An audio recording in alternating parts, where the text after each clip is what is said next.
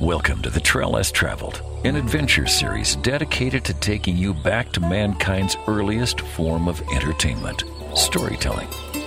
Missoula, Montana is a mecca for outdoor enthusiasts, and each week we will bring you tales of outdoor adventures both near and far, as well as adventure information and inspiration, and a few tunes to set the mood. You can read more about the show online at traillesstravel.net. And now here's your host, Grand Canyon Whitewater Guide, yoga instructor, and master of the didgeridoo, Mandela.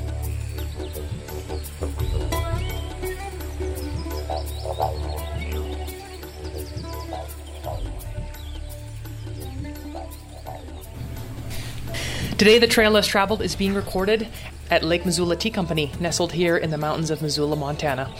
At the moment, the mountains are snow-covered, and we are surrounded by the smell of a variety of teas from around the world. We're sitting in the back of Lake Missoula Tea Company with one of the owners, Jake. Jake, I just want to say thank you for joining me on the Trail Less Traveled today. My pleasure. My first question for you is, where did you grow up, and how was adventure a part of your childhood? I grew up in the suburbs primarily.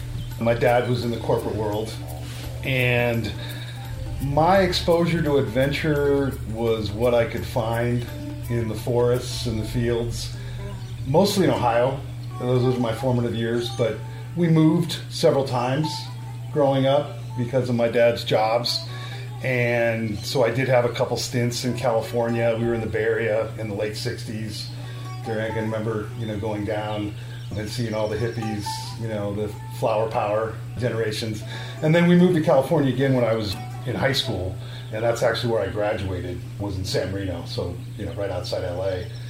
But my memories of my childhood is largely, like I said, just the mischief and the adventure that you can get into, just kind of roaming around your neighborhoods. Not a lot of wilderness in Ohio, so it was different, but I knew that I had a strong connection to nature. That was innate. And as I got older, my brother and I started doing some backpacking.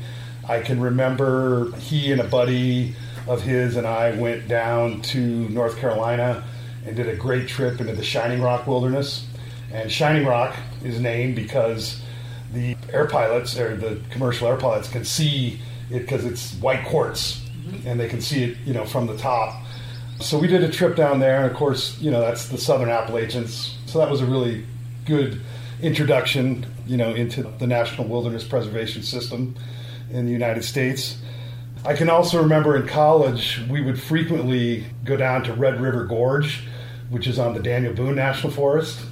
And there was a place that we would go to where you had to climb up these Indian steps, literally carved into the rock. And then you come up on the top of the little ridge, and you wrapped around into this beautiful little alcove that had a nice flat table and a rock couch and a nice fire pit inside there. And we must have gone down there 5 or 6 times when I was in college, so it was a little backcountry escape for us. But it wasn't really until I moved to Montana, that I kind of truly actualized my adventure spirit. And that happened in 1985. I had gotten accepted here to the Environmental Studies program at the University of Montana. And, of course, it's one of the oldest environmental studies programs in the country. But for me, it was my ticket out of the Midwest. I really longed for not just the physical wildness, but also that kind of imaginary wildness that you have in your head. And I can remember driving out to Montana and just seeing the West, just mile after mile of just the openness of it. And again, I had never really experienced that before. So yeah, it put the whammy on me for sure. And, I've lived in Missoula since then. Never left. Certainly done a lot of adventures and had some stints outside of Missoula, but this has been my home since that point. Moving to Montana kind of fired in me this sense of wanting to fight for it, wanting to protect it. And back then, of course, there was a lot that was still on the table, and there still is today. Much of that hasn't gone away when we talk about roadless areas, and these wildlands that are still threatened by our dear government and a lot of the private industry that mines it, logs it, drills in it, you name it. The threats are still there. But that sense of environmental activism I got right away. And so I got involved with Montana Earth First. Earth First had formed in the early 80s. And so we had a small chapter, if you will, small group here in Montana. And some of those founders really got a few of us here in Missoula really engaged. Eventually we changed the name from Montana Earth First to Wild Rockies Earth First to reflect the place, the bioregion that we lived in. Because for us, it wasn't so much about the state boundaries. It was much more about these mountain ranges and these rivers and just all of these amazing places, that had formed here. So for about 20 years, I was a pretty hardcore environmental activist. I did finish my degree, so I got my master's in environmental studies. But by that time, I'd already started an organization with two Australians called the Native Forest Network. And that was a product of me going to Australia for a year after I finished my degree. And I worked down in northern New South Wales in a town called Lismore for a group called the Rainforest Information Center. And one of the founders of it, John Seed, had been coming over to the U.S. and doing roadshows, environmental roadshows. And so he was quite the favorite in the Earth First communities. And he had encouraged me, once I finished my paper, my professional paper, which I did on the Tropical Forestry Action Plan, to come down and spend some time at the Rainforest Information Center and work. And so that's what I did. After I got my paper turned in and everything was kosher, I flew down to Australia, and it was my first really big international trip, where I was on my own. I spent 3 weeks on the North Island in New Zealand, just hitchhiking around. I was there 21 days.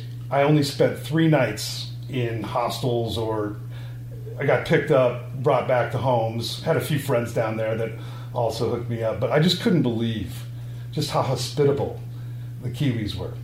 And I felt very much the same way in Australia. And that was, for me, really where I cut my teeth, in terms of international travel and that feeling of being part of something bigger. I will say that the world we live in, as Heather said, it is small once you form those relationships, but it's still a very overwhelming place for a lot of people. The connections that I have made through my international travels have made the world seem smaller, even though it's such a vast place. And I think that for a lot of Americans, they never even think about what's beyond our country or even beyond the state that they live in. So one of the, I think, real missions of Lake Missoula Tea Company is to bring that world closer to people who have yet to really experience it. And so in that sense, the fact that I've gone from an environmental activist to a small business owner, running a tea company, that really, I think, is a direct product, of that recognition that once you make the effort to move out of your comfort zone and to travel to other cultures, I think it really changes your mindset, and it changes, maybe not all of the values that are part of your psyche and of your existence, but I know for me, going from doing a lot of confrontational type of activism, and it's an art, obviously, to confront the powers that be and do it in a way that's both ethical, respectful, but, also hard enough hitting that you're getting their attention. Mm-hmm. But going from that into more of a problem solving, and more of how I can contribute to some of the solutions. And again, there's a long process. It certainly didn't happen overnight. But without those travels, as I said, for me to Australia, I got a chance to go to Chile in the 90s. I did a lot of international traveling because of my activism. And so that was, something that it was blessing, because I don't think that maybe we'd have been as keen or just as adapted, to being able to do what we're doing now without that. The big trip, of course, when I got engaged to Heather, was the trip to Australia in 2003. So the Maggots, our local rugby club, did a World Cup tour, and the Australians were hosting it. So I spent most of the tour with the boys, and then she and the kids flew over for the end of it. After everybody had left, we bought a little van in Brisbane, and we decided we were going to drive around. So we drove all the way up to the far north coast of Queensland, up to the wet tropics, to the Daintree, and spent some time up there. We actually got engaged in Carnarvon Gorge National Park, which is kind of more in the interior of Queensland, but it was an extraordinary place, and so that's where I popped the question to Heather, and of course she accepted. But, we just, at that point, we kept working our way around down into Victoria and obviously the southern part of New South Wales, and our two oldest kids were with us on that trip, and they were much younger then. I think they were like 7 and 10 or 11 or something. So I know it had a big impression on them too. So that's another thing I think is important for Americans and for families, is travel with your kids, because they learn a lot, probably more than in the classroom, just about life and about people, and about the natural world. So, those were very much grounding experiences for me. That's the voice of Jake Krylik. He is one of the owners of Lake Missoula Tea Company, and today the Trail Less Traveled is being recorded in the back room at Lake Missoula Tea Company, nestled here in the mountains of Missoula, Montana. We've been talking to Jake about his childhood, and when we come back, we're going to talk a little bit more about environmental activism and tea, and the travels that tea has taken him around the world.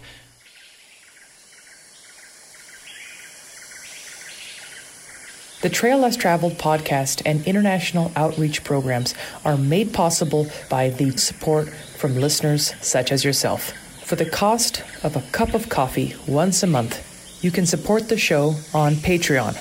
Patreon can offer you a subscription-style payment method in the amount of your choice in exchange for priority access to the Trail Less Traveled visual series, exclusive content, behind-the-scenes footage, and ad-free podcasting.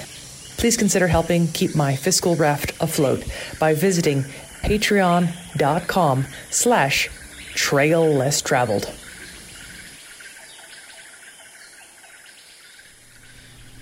Today, the Trail Less Traveled is being recorded at Lake Missoula Tea Company, located here in the mountains of Missoula, Montana, and I'm sitting in the back room surrounded by tea with one of the owners, Jake Krylik.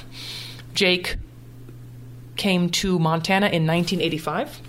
Jake studied environmental studies at the University of Montana and was involved with environmental activism for 20 years.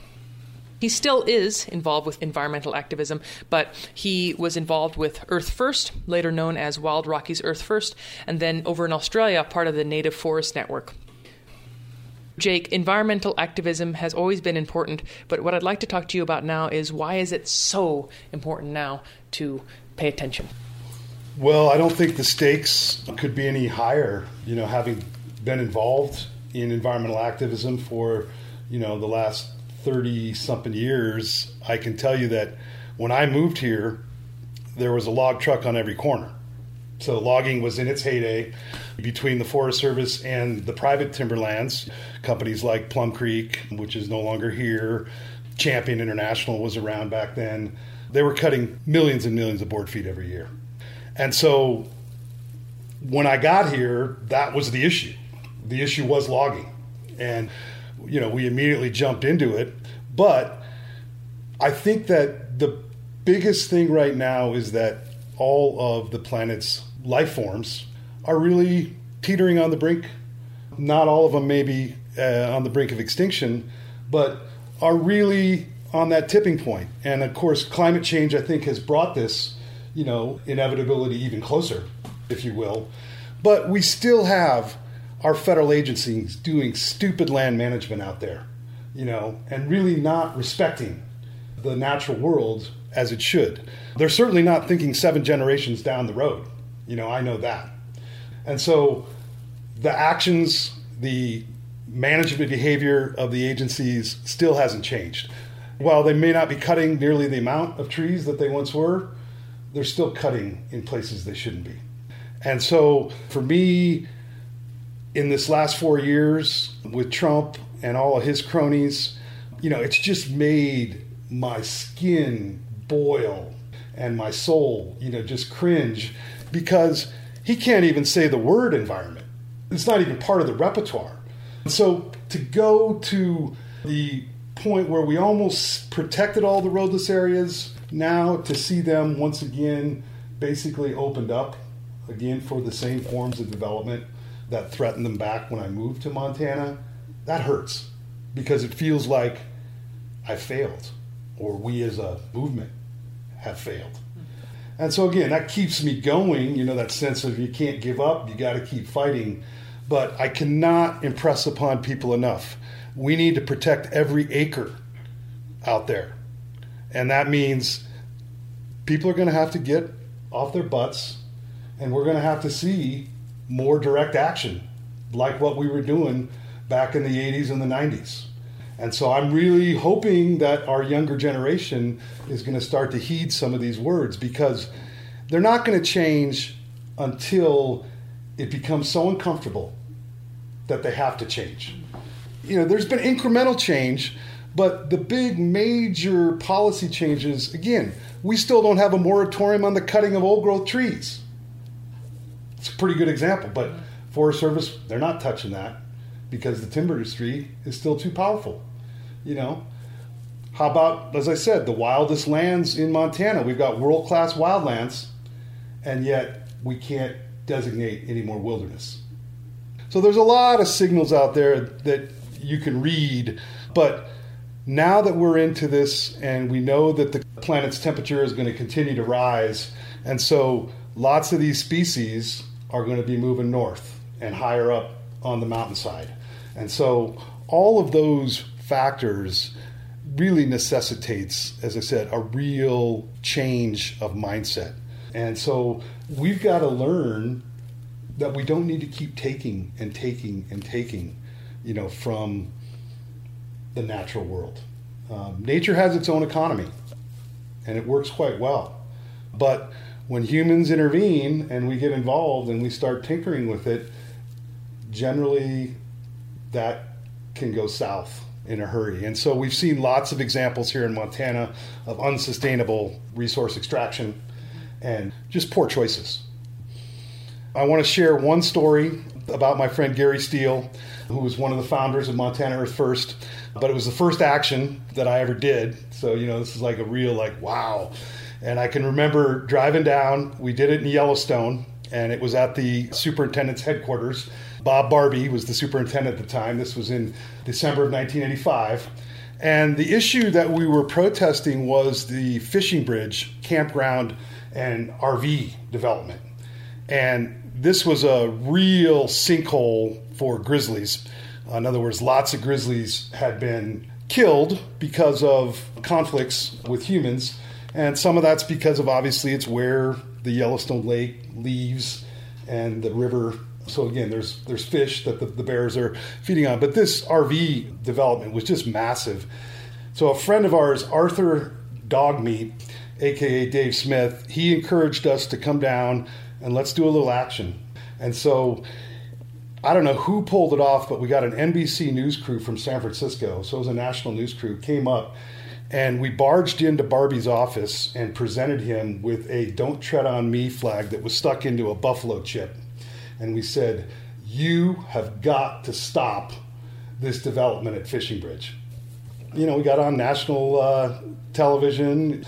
It was picked up, and we got a fair amount of local coverage, but it really put that issue of Fishing Bridge on the map for people who really had no idea. And of course, the Yellowstone grizzly population is a long saga, with the dumps and just, all of the kind of human conditioned bears. But this was really about protecting some of the habitat in the park. So for me, it had a really strong impression, and those guys like Gary and Dave and my friend Steve Smith, who was all part of it, they were my leaders and my mentors. And I will say that, they did a good job because many of us picked up where they left off. And, Gary was doing a lot of guiding for Howie Wolk, who was one of the co-founders of Earth First at the time. And so we were able to start organizing, start building the movement. And, for those who haven't been around Missoula, in the 1990s, there was an action or a march or a protest almost every week. It was constantly in the newspaper. And so that movement that existed back there, it's gone now. And that's also frustrating. But, it's also life, People change, people move. But what I want to, again, make sure people realize is that the issues haven't gone away. The movement may have gone away or may have been professionalized or, you've got people making money doing this work. And, I also was in that category. I was, a paid environmental activist for quite a few years. Not an easy thing to do, but I did it. But ultimately, we haven't finished the job. There's a lot of Montana that we still have to protect. And so for me, those early days, it really, really, I still think about why I'm here today and why I'm still committed, as I said, to protecting every last acre of roadless country that we still have. Yeah. And again, that's partially for our own survival, but it's definitely also for our own enjoyment. Our spiritual, you might say, just the metaphysical part. Mm-hmm. That we need that, just that image of wilderness, wherever it is in your head. We need that, I think, to survive as a species. So that's my message to folks, in terms of as we move into the next administration, get active, get busy, because there's a lot to protect. That is the voice of Jake Krylik, and we are recording the Trail Less Traveled today at Lake Missoula Tea Company. Jake is one of the owners, along with his wife, Heather. We've been talking to Jake about over 20 years of environmental activism here in Montana as well as Australia, with Wild Rockies Earth First and Native Forest Network in Australia. Jake, I'd like to now talk to you about tea. You're one of the owners of Lake Missoula Tea Company, located here in Missoula, Montana. We're recording the show in the back, surrounded by tea. And so I'd love to talk to you about the ceremony of tea and the travels that tea has taken you on around the world. I was not a tea drinker until I moved to Australia in 1991 and worked at the Rainforest Information Center. And there I learned that you took tea time at 10 and at 2. So that was my first introduction into a Commonwealth country, that were tea drinkers. And I really enjoyed it because it was a time where you could kind of duck out of your work a little bit and then socialize. It just was really comforting, I think, to have a cup of tea in the middle of the day, in the middle of your workday. That was my first introduction. I wasn't really a coffee drinker, although, as the coffee revolution rolled on, I started drinking some coffee and loved the flavor of coffee, but it's just hard on my guts. So eventually, I started drinking more tea, but really, as Heather explained in her segment, our connection was largely through a relationship that I had with a rugby player from Tacoma, Washington, Tobin Ropes, who played for the Nomads. And rugby is the largest international fraternity on earth. You go overseas and you hook up with the rugby team and you got a job, you got a place to stay, you got mates to hang out with. And so, for me, it was kind of like, I guess, a product of that relationship. Tobin came out and he reffed a couple of high school rugby matches for our youth rugby association, for the Montana Youth Rugby Association. And he came and he stayed with us when we were still living up Grant Creek. So this is like probably 2009 or 2010. And he brought some tea, some really good Chinese tea. He also brought a bunch of chia seeds, which he would eat when he was reffing, just because it gave him a bunch of energy and as he's running around. And again, he planted that seed in our head. And then when our daughter was going to school out there, obviously we had by this time rekindled our friendship, and we started going to his tea shop, and was like, whoa, this is really cool. And he had it pretty eclectic, in terms of the shop, not unlike our space, but he had a little bit more in terms of seating in the back of the shop where you could come in and just kind of hang out and drink tea. But he had a lot of cool artwork, and it had a really nice vibe to it, right in downtown Tacoma. And that's when we really got the idea that maybe this is something that Missoula could use. And again, the main thing I want to say is he has a tea shop, but it was a tea bar. And this is crucial because tea bar, when you say bar, what's it mean? Well, it means that you're probably going to get more than just little old ladies coming in. And so it's attractive to men. It's attractive to younger people.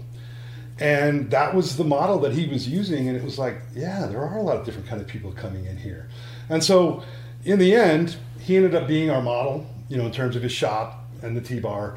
And then also we went out there, I think, spring break of 2012, so it was before we'd opened, but we spent 2 days with him just shadowing him and just kind of learning about everything from the pricing, sourcing, wholesale versus retail, how he was marketing his teas.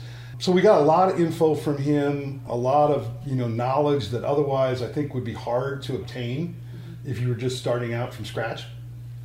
So he really was helpful in that sense. But, we opened in October of 2012 in a little small space on the second floor of the Masonic here, kind of hard to find, tucked away. A lot of people thought it was like someplace like in the Pearl District in Portland or something where, all these little nooks and crannies. But it didn't take us very long to realize that, yeah, there were people that were kind of interested in drinking different tea and better tea. And so we were upstairs for a year and a half, and then we found out, actually on our first trip to Indonesia, that Otis, the owner of Bell Tobacco, was going to move down the street.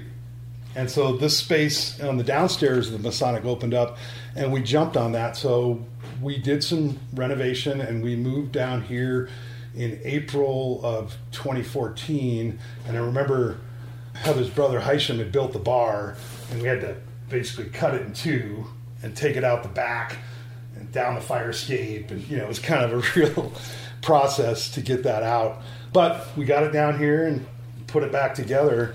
And really, Mandela, we haven't looked back since. Moving into a street, space and having much more room also for people to kind of come in and not just buy tea, but to experience it. Mm-hmm. And I think that is the big thing for us, is not just selling good tea or, sustainable tea, but really trying to educate people about the virtues of it. Because tea really is a great bridge to other cultures. That's the voice of Jake Krylik, and we are recording The Trail Less Traveled today at Lake Missoula Tea Company here in Missoula, Montana. When we come back, we're going to learn more about tea and some of the travels that it has taken Jake and his wife Heather on. Hello there, Mandela here, your host of The Trail Less Traveled, and I want to take a very short break to thank our sponsor, New West Knife Works. When you love the tools you use, everyday chores become a joy. A finely crafted knife is an extension of the hand that welds it. That's the motivating idea behind New West Knife Works founder, Corey Milligan. Milligan moved to Jackson Hole to pursue the good life in his early 20s. To earn a living while enjoying the outdoors, he worked as a line cook in local restaurants. His interest in cutlery came from the desire to make a knife that would better express his love of cooking. New West Knife Works was born out of that passion, a passion which continues to keep the company on the cutting edge. All of New West Knife Works culinary, hunting, and recreational knives are made in the Tetons with the finest American steel and tested by the professional chefs, guides, anglers, and hunters of Jackson Hole. From the New York Times and Wall Street Journal to Bon Appetit and Forbes, top tastemakers appreciate cutlery that is as beautiful as it is useful. Visit newwestknifeworks.com. Jake, let's talk about tea. So Lake Missoula Tea Company's mission is really to bring people good tea from around the world. So we have a little saying, we pick global so you can drink local. Mm-hmm. It's a little thing that we've developed. But what it really means is we're trying to make the world a smaller place by sharing what tea means in different cultures. Tea is the world's most popular beverage after water. It goes way, way, way back. And our tea travels really have, I think, set us apart from other companies.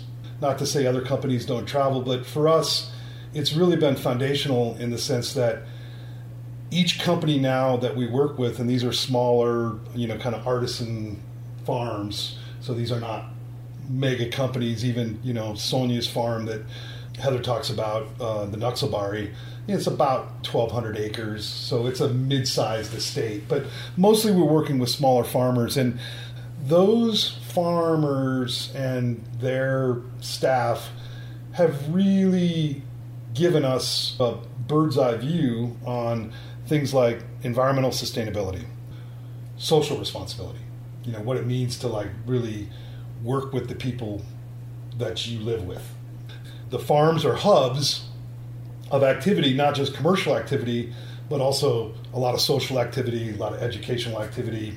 I know that, for example, the farm we work with in Indonesia, the Haradang, they now have an eyeglass program where people who need glasses can come to the tea farm and they can get glasses. So again, it's almost like the healthcare, as well. We have traveled, I think, to 6 different countries. Indonesia, then we went to Taiwan and to China, to Yunnan, to Kenya, to India, and we've also been to Colombia. And then I went to Japan in the fall of 2019 to visit the farm and the factory where we get our matcha and some of our other Japanese greens. So, we're really fortunate to be able to travel like we have. But as I said, those relationships are the anchor of our business. More and more, as we've evolved, we now are doing our own blending. And so as part of that blending, we're using a lot of these teas, the base blends of these teas, in our blending. And that means that we can buy a lot more volume. We used to, just buy boxes of tea. Now we're buying pallets of tea. And so that usually means that it comes over on a ship, unless you want to pay exorbitant airfare, cargo, prices. So, our scale has definitely gotten bigger, but without having established those relationships, we would not be able to be blending our own teas right now. And so it's just been really, really important for us to have a steady, consistent source of high quality tea. Now, one of the other big things that we adopted, and some of this was obviously at Tobin's suggestion, was you want to focus on loose leaf teas. And the reason for that is loose leaf teas are fresher, more flavorful, and have higher health benefit. Once you put the tea in the tea bag, it starts to dry out. And generally, oftentimes people will say, yeah, it tastes a little stale to me. Well, it's because it's been in the tea bag for so long, And so the enemy of loose tea is light and air. So as long as you're keeping it out of light, in a dark place, and keeping it in an airtight canister, tin, bag, you're good. And it'll last for a really long time, a few years. No worries. But focusing on loose leaf teas, the tea bag wasn't invented in America, American ingenuity. I think it actually came out at the St. Louis World Fair. Okay. Yep, so a long time ago. And believe it or not, obviously, Americans have been drinking tea for a long time. Obviously the English in the late 1700s were bringing it. And there was no tea bags back then, so people were drinking loose teas.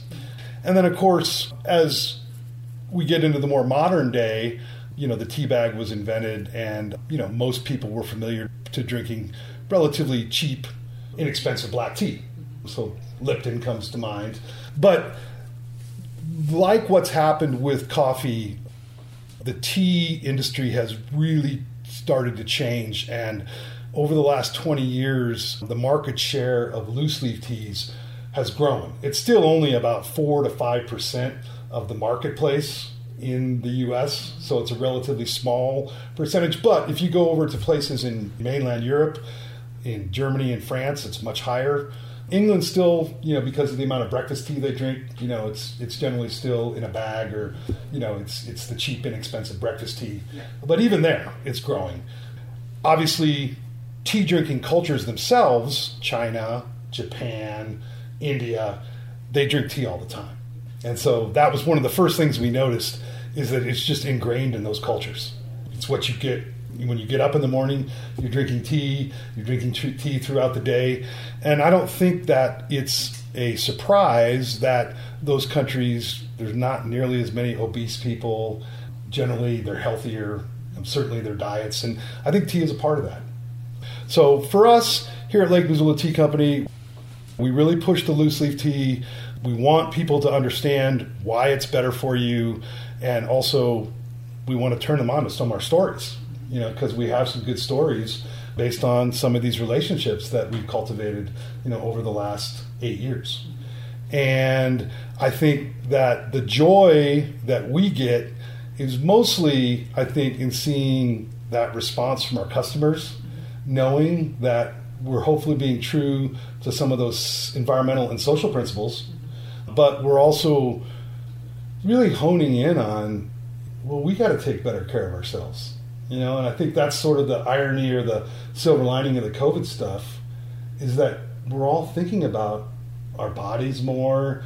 We're thinking about our families more. We're thinking about the littler things that in our culture often gets ignored because of I think the pace.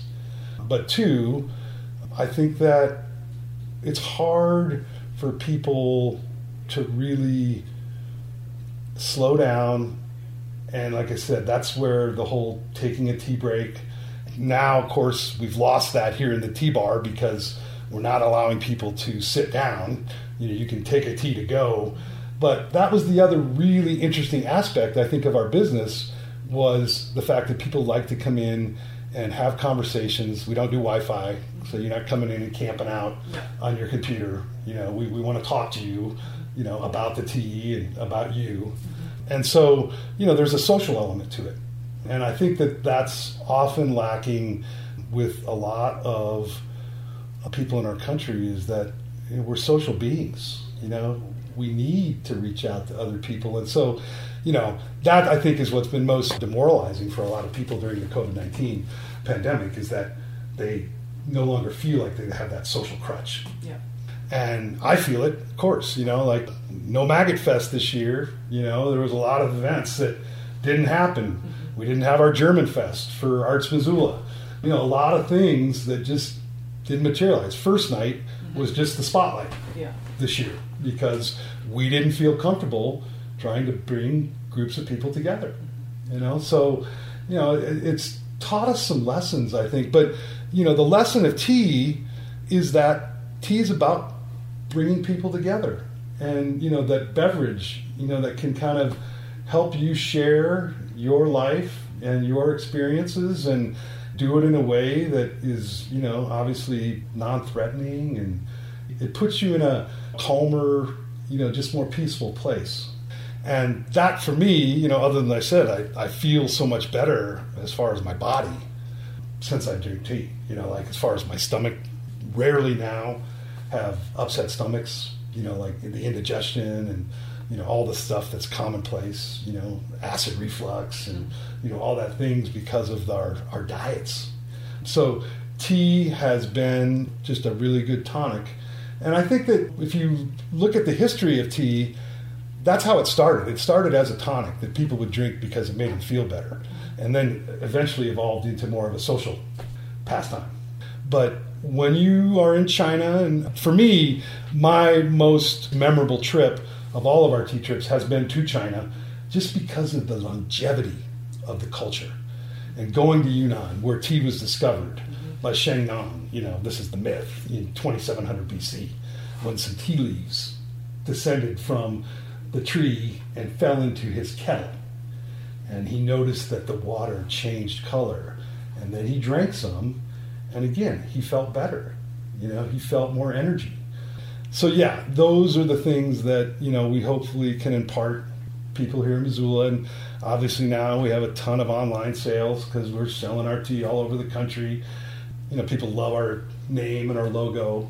They like something that conjures up images of the Pleistocene and woolly mammoths.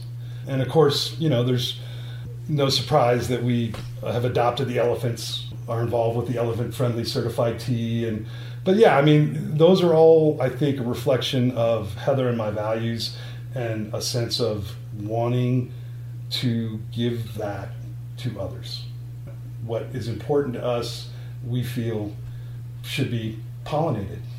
It should spread farther than, certainly our inner circle. So that's the beauty of owning a small business, is you can do that.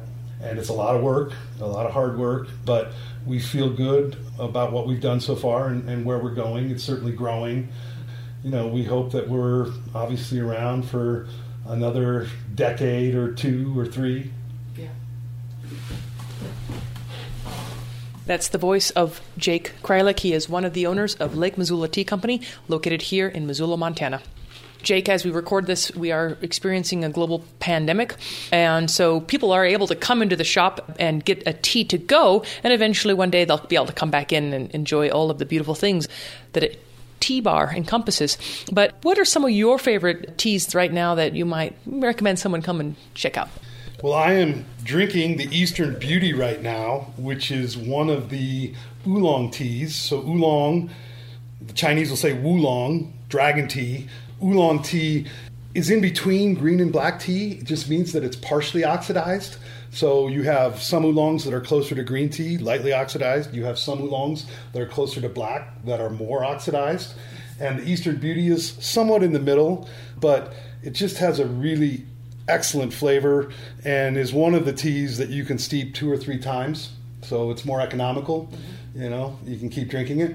I also really like to drink some of our pu'er teas. So the pu'er teas are from the region of Yunnan, the Sichuan-Bana region, which borders Myanmar, Burma, Laos, and Vietnam. It's that little hunk of Yunnan at the very bottom where the Mekong River leaves China.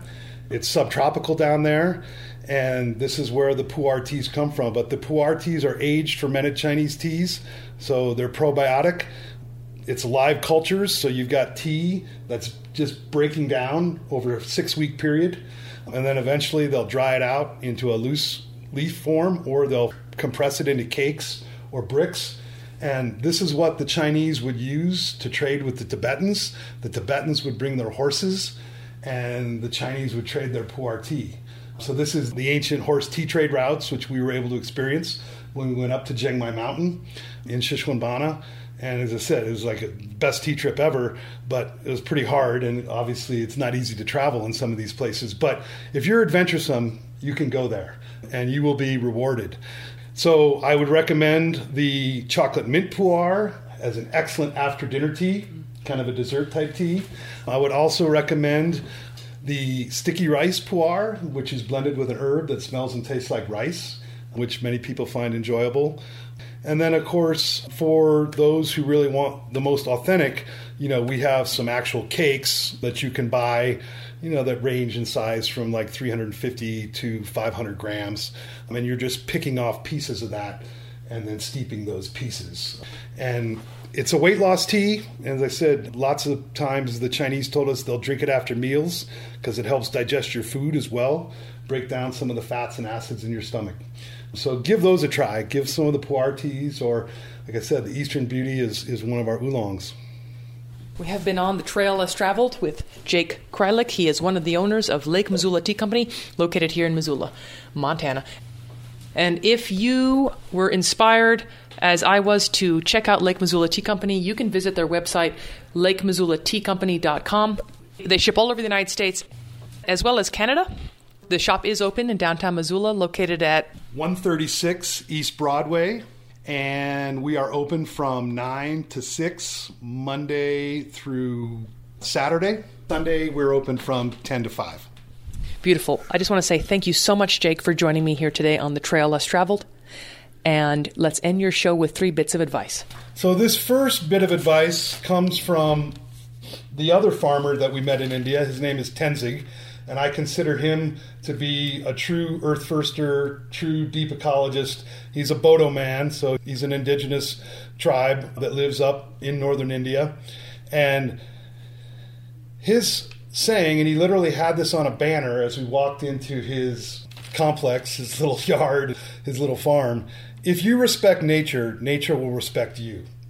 And it just really struck me as something that, I'm not going to forget that. And so I haven't.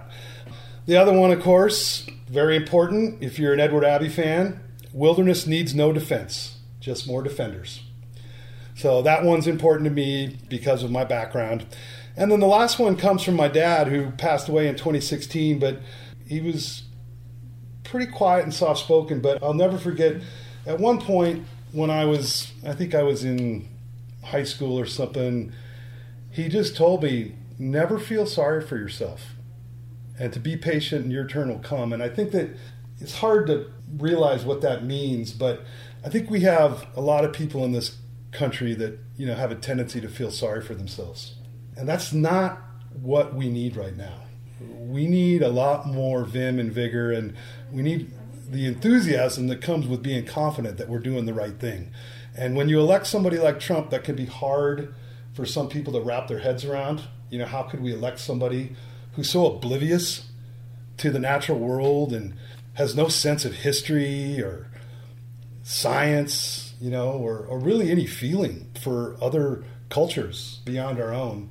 And I think that can be really, really demoralizing for a lot of people. But as I said, I just keep thinking of my dad said, shut up and, go out there and do your job, do your work. So don't feel sorry for yourself.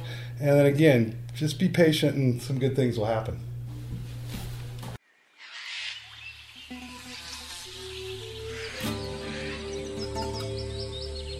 You've been listening to The Trail Less Traveled, the Trail 1033's locally harvested adventure radio series dedicated to documenting humanity and planet Earth by collecting stories and sounds from around the world. I'd like to thank my guest for this week, Jake Krylik. Jake is one of the owners of Missoula's very own Lake Missoula Tea Company. The Trail Less Traveled airs every Sunday evening at 6 Mountain Time. You can stream the show live online at trail1033.com. And the show is also an award-winning podcast, which is available on all platforms. You can view photos, learn about our outreach programs, and view the full show archive on the official website, traillesstraveled.net. We encourage your feedback and involvement, so if you'd like to get in touch, please don't hesitate to reach out. My adventure tip this week involves tea.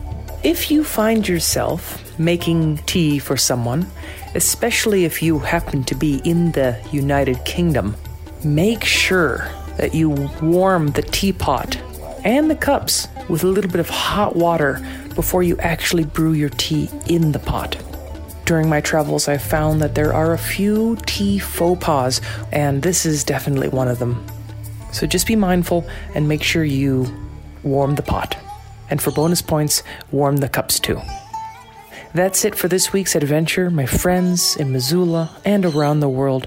But until next week, please do something for Mother Earth. And get outside. Shred the gnar. Because as you know, the gnar does not shred itself.